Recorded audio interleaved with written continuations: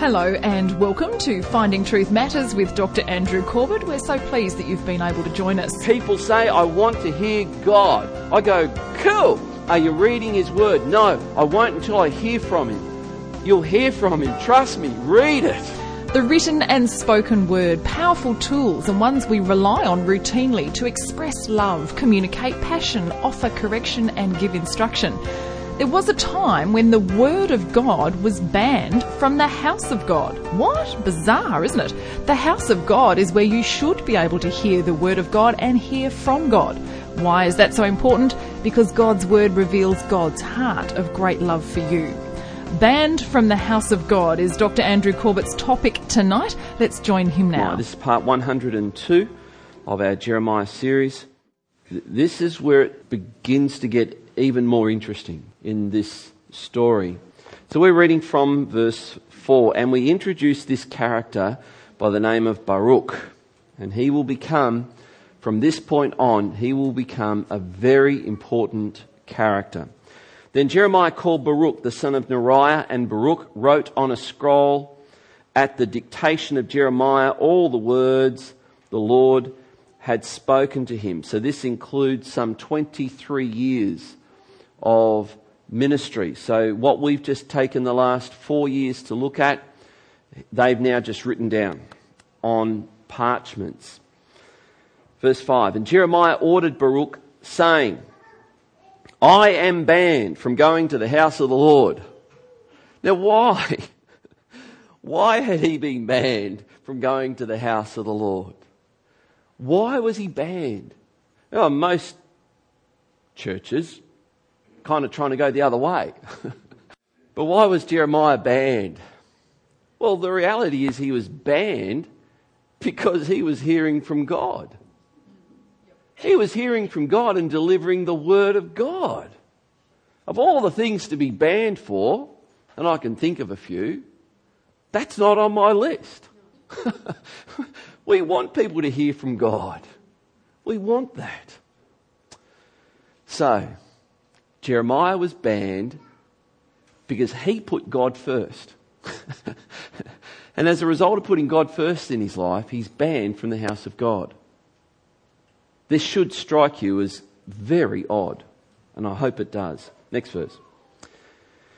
This is Jeremiah talking to Baruch, more or less his secretary, his personal assistant.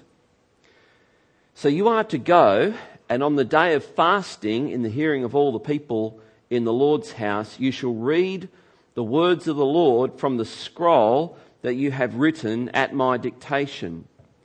You shall read them also in the hearing of all the men of Judah who come out of their cities.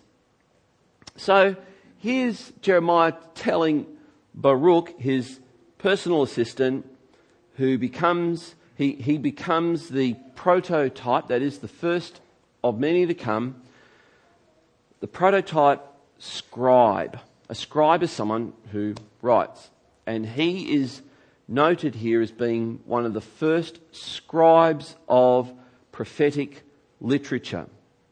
And this is a gutsy move on the part of Jeremiah, of course, because he's uttered prophecies, and if you had any hesitation, any doubt that these prophecies weren't going to come to pass, now would be the time to kind of just let them, fall to the ground and not remind anyone of them. But he's going the other way around.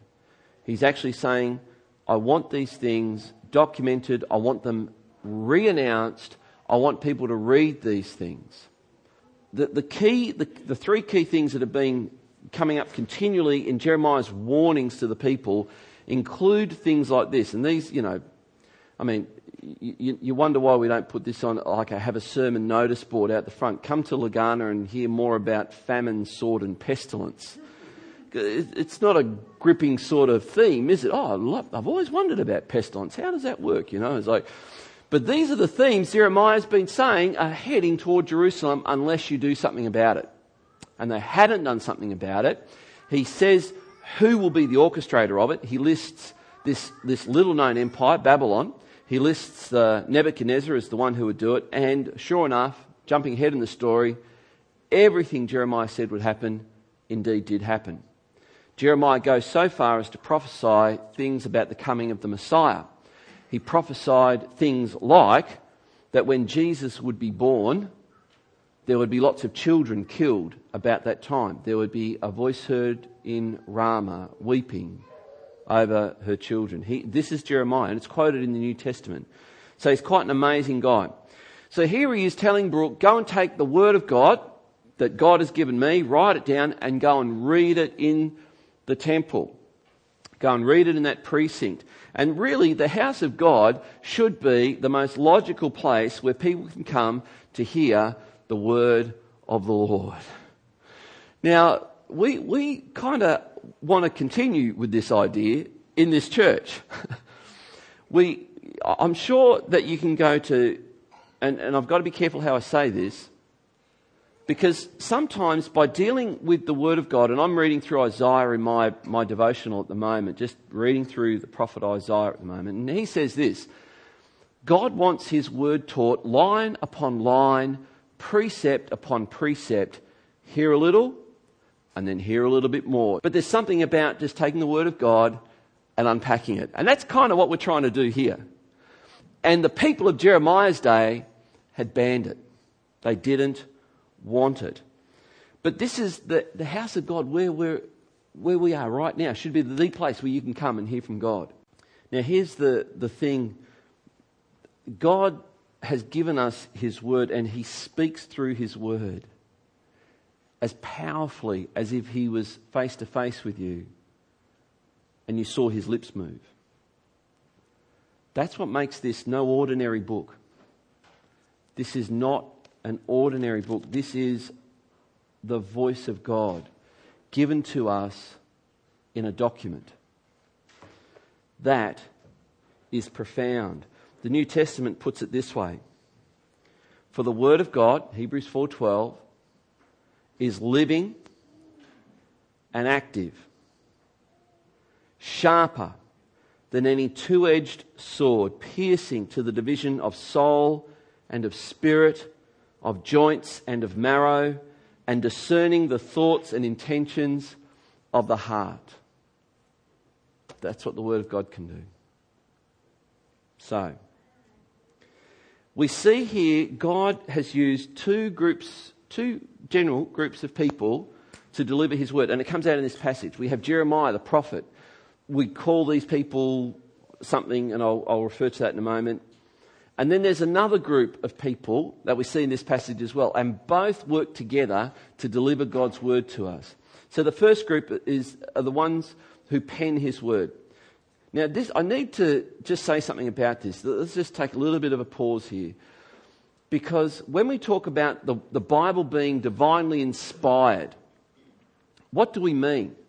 When we say this Bible is divinely inspired and is without error, and which is what we do say, 2 Timothy chapter 3 verses 16 and 17 says, every word in this Bible is breathed out by God. So this is not an ordinary book. But here's the mystery of it. God used men to write His Word. God allowed them to write from their perspective. God allowed them to write with their vocabulary. God allowed them to write from their experience. God allowed them to write what was in their heart. You ever read the Psalms? My goodness. You read the Psalms and you have the psalmist going, God, where are you? Why are you so silent? Why are you so far from me? I can't feel you. Then you read the next psalm. Oh, God, thank you for speaking. You're so close. You never leave me. It's awesome. And usually it's the same person. Human experience, God used it through people to record His Word. This is a great mystery. But the mystery is seen in the person of Jesus Christ. That's why we see this is totally from God, yet He used men, totally from men. It's a mystery. But so was Jesus. Jesus was God made flesh. Was Jesus human? Let's try that again. The answer is yes. Was Jesus human? Yes. Was Jesus God? Yes. He was. So hang on, aren't you confusing me here? Jesus was man, Jesus was God. Yes, He was, totally. And it's the same deal. This is the Word of God as well. Jesus is the Word made flesh, the product, the result of God and man. So that's what makes it very mysterious. So God used people, real people with their real situations, to write his word. God also used these other people to publish his word. We call them scribes. Today we might call them translators. Today we might call them publishers. These are people that God, I believe God uses people to preserve his word. Do you know how many times the devil has tried to eradicate the Bible from the face of the planet? Several is the answer, or many perhaps might be a better answer. It happened early on in the 2nd century AD when Rome saw that the thing that was fueling the birth of the church and the spread of Christianity was the New Testament. So Rome put a ban on the New Testament. Roman soldiers would burst into churches. At the end of a sword or a spear, they would threaten to kill the pastor of that church unless he handed over their one handwritten copy of the New Testament. Now get this. The church together, all the bishops together said, let us make a pact where we will take a solemn vow that we will not give our copies of the scriptures to Rome. Now, they all agreed to this. And yet, in some instances, when Roman soldiers did burst in at the point of a sword, the point of a spear, some pastors couldn't handle the pressure, and no judgment on them because, swords are sharp. They handed over their one copy that might have taken some scribe a whole year to copy out or whatever, and it was burned. And after that persecution died down, the church met to decide, what do we do with these cowardly pastors? It's called the Traditor controversy if you're into church history. But there were pastors that didn't hand over their copies of the Bible, and they took a spear in public, so that today you can have this thing sitting on your lap in a carpentered, LED-lit, air-conditioned building with a multi-$1,000 data projector making it easy for you to follow what I'm trying to say. They took the end of a sword through their belly so we could have this today. And that was just the first attempt by the devil to eradicate the word. We can go through history and we'll find the same thing. Zwingli, anyone ever heard of Zwingli?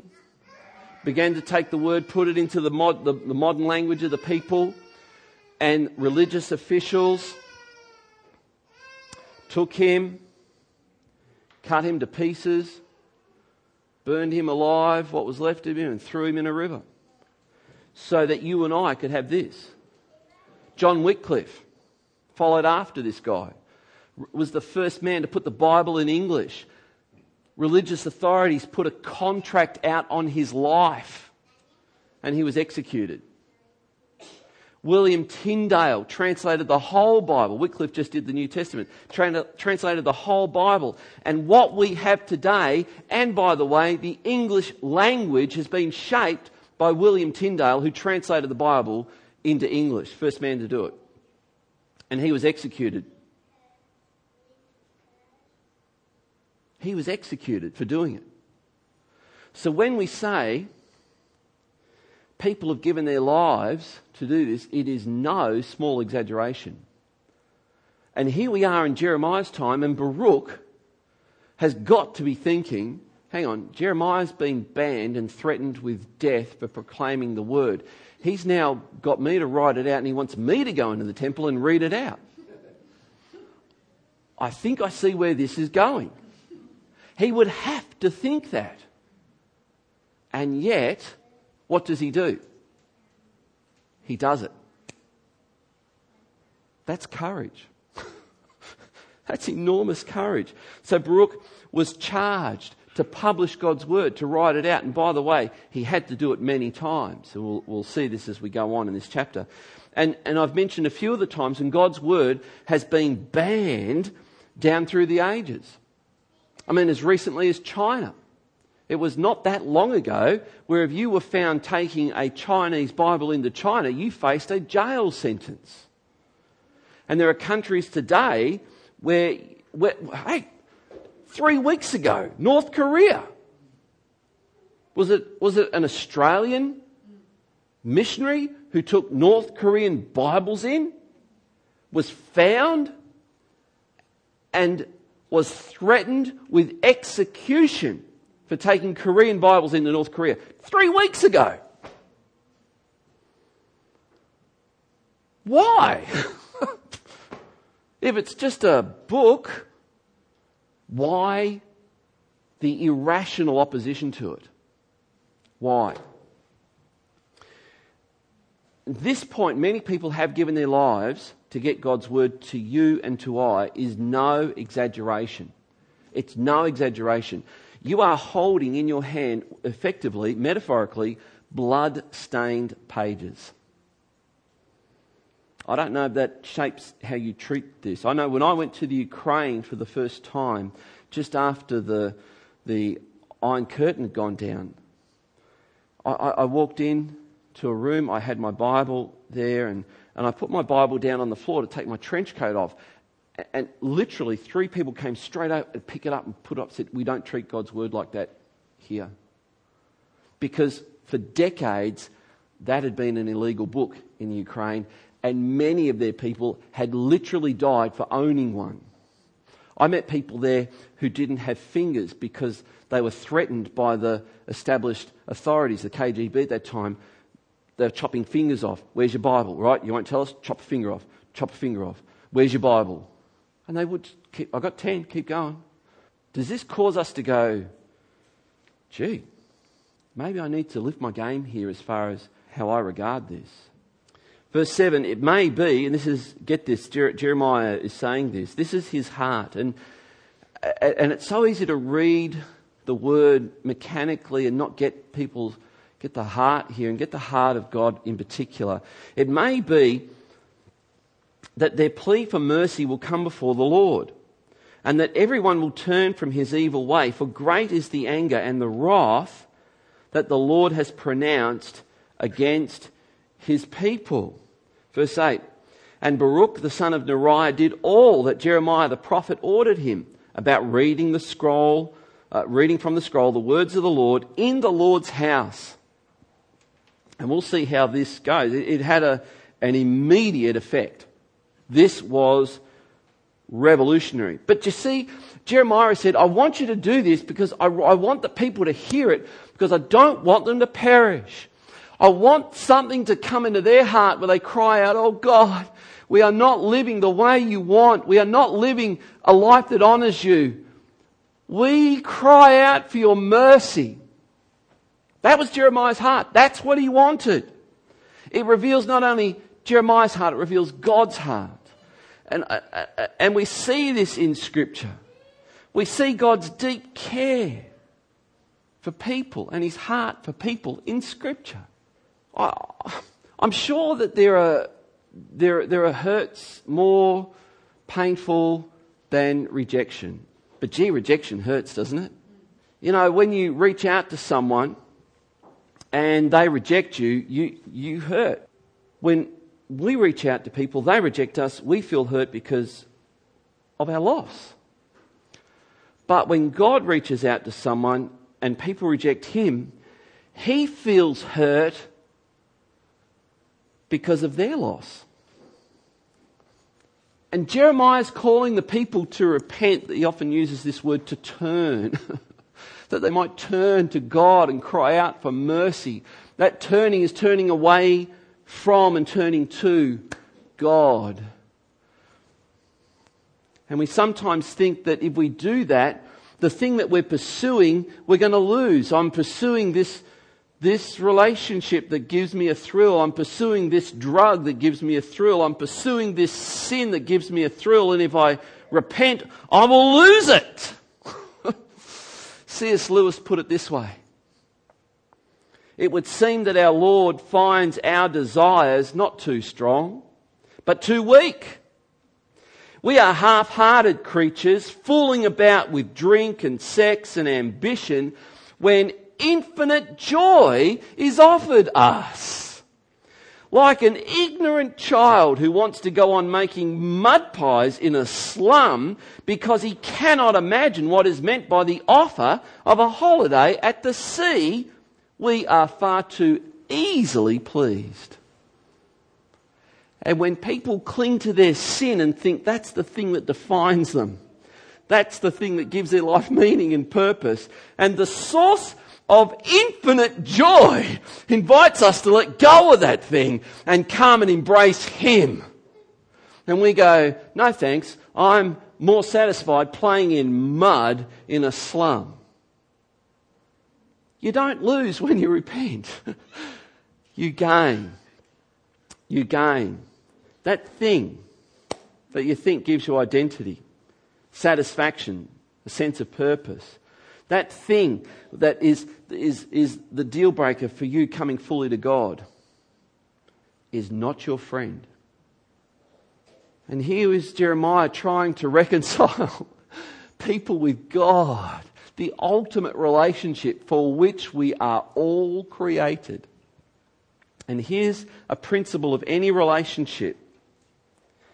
For any relationship to succeed, where there is failure, there must be repentance. There must be repentance. Note the words of Jeremiah. He says, I just want them to cry out to God for mercy. Cry out to God for mercy. And what does that sound like? Presumably it sounds like, oh, God, I'm so sorry. I thought this mud and this excrement that I've been playing with, and Paul calls it excrement, I thought this was the most valuable thing in the world, and how foolish I've been. Wash me, cleanse me. I need your mercy and your grace and your forgiveness. And you know, in any relationship, marriage, friendship, parent-child, there is the need for that as well. An apology, a change of heart, turning, forgiveness. Here's Jeremiah telling Baruch, write this down. This is the sacred word of God. Write it down, speak it in the temple, deliver it to the king. And here's the deal. God used more people than Jeremiah to do that. And He used more people than Baruch to do that. And eventually we have 66 books that are the record of this kind of transaction.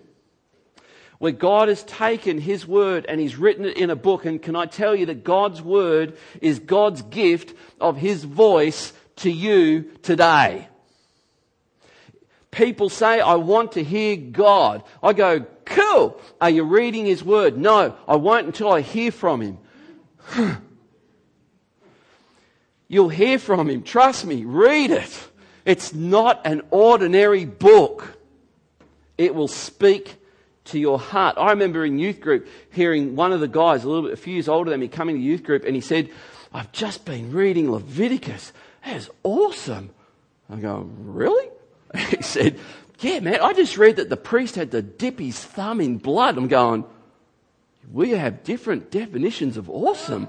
And then he had to take that blood and put it on his earlobe, and then he had to take that blood and put it on his big toe. Isn't that awesome? Going, what? He says, yeah, whatever you put your hand to has got to be under the blood of Jesus. You do it all for the glory of God.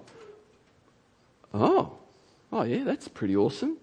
Whatever you allow to come into your mind has got to be for the glory of Jesus as well. Oh, yeah, that's pretty awesome, isn't it? On the toe, wherever you go, whatever you do with your life has got to be for the glory of God. Yeah, that is awesome. Who would have thought? Leviticus. Awesome. It's there. It's there. God's word is God's gift of His voice to you. And here's the question. Have you come to God's house to meet together with God? And sometimes that takes humility. I'm not going to do it today. I don't want to. Grow up. And have we come to meet together? Come on. You got to love me. And Have we come to meet together to hear God? Are we open? God, speak to me. God, speak to me. What a great attitude to come to God's house with. And here's another question based on this passage, because I read God's word and I find it challenging. I find it the goal, not a description of where I've finally arrived. And so here's the question. When you read God's word, do you feel the summons? Do you sense the voice of God summoning you to at least repent? And sometimes we have this famine, sword and pestilence, repent sort of approach to it. But repent doesn't necessarily mean you've got to go 180 degrees. Repent sometimes means you've got to come back a degree. Because 1 degree off over the long haul will get you a long way off. Sometimes repent is, hey, don't have that. And parents do this with their kids all the time, don't we? We see our kids squabble. We go, hey, don't. That's not how you hit your brother. Oh yeah, that's right, Dad. You do it like this. I missed the point. But parents have to correct their children and the little micro attitude things all the time. So if you're hearing repent is like for really, really bad sinners, it is, but it's also for sinners like you. Jesus said this about his word in John 6:63. This is what he said about the word. My words, it is the Spirit who gives life. The flesh is no help at all. The words that I have spoken to you are spirit and life. And this is the power of God's word. It is spirit and it is life. And we've seen a bit of the process involved in getting it to us some 2,600 years after God used Jeremiah. If someone God reaches out to rejects him, he hurts because of their loss. God is calling you to repent, not so you lose, but so you gain. God's word is asking you to repent. More from Dr. Corbett next week with his topic, Dictation Causes Excoriation. Podcasts and Finding Truth Matters resources, including tonight's program, Banned from the House of God, are available via the website findingtruthmatters.org or by contacting us at Legana Media, PO Box 1143, Legana, Tasmania 7277. For regular updates and special offers, visit our Facebook page, facebook.com/findingtruthmatters. Dr. Corbett is pastor of the Legana Christian Church and president of ICI Theological College Australia. We look forward to joining you again at the same time next week for another Finding Truth Matters.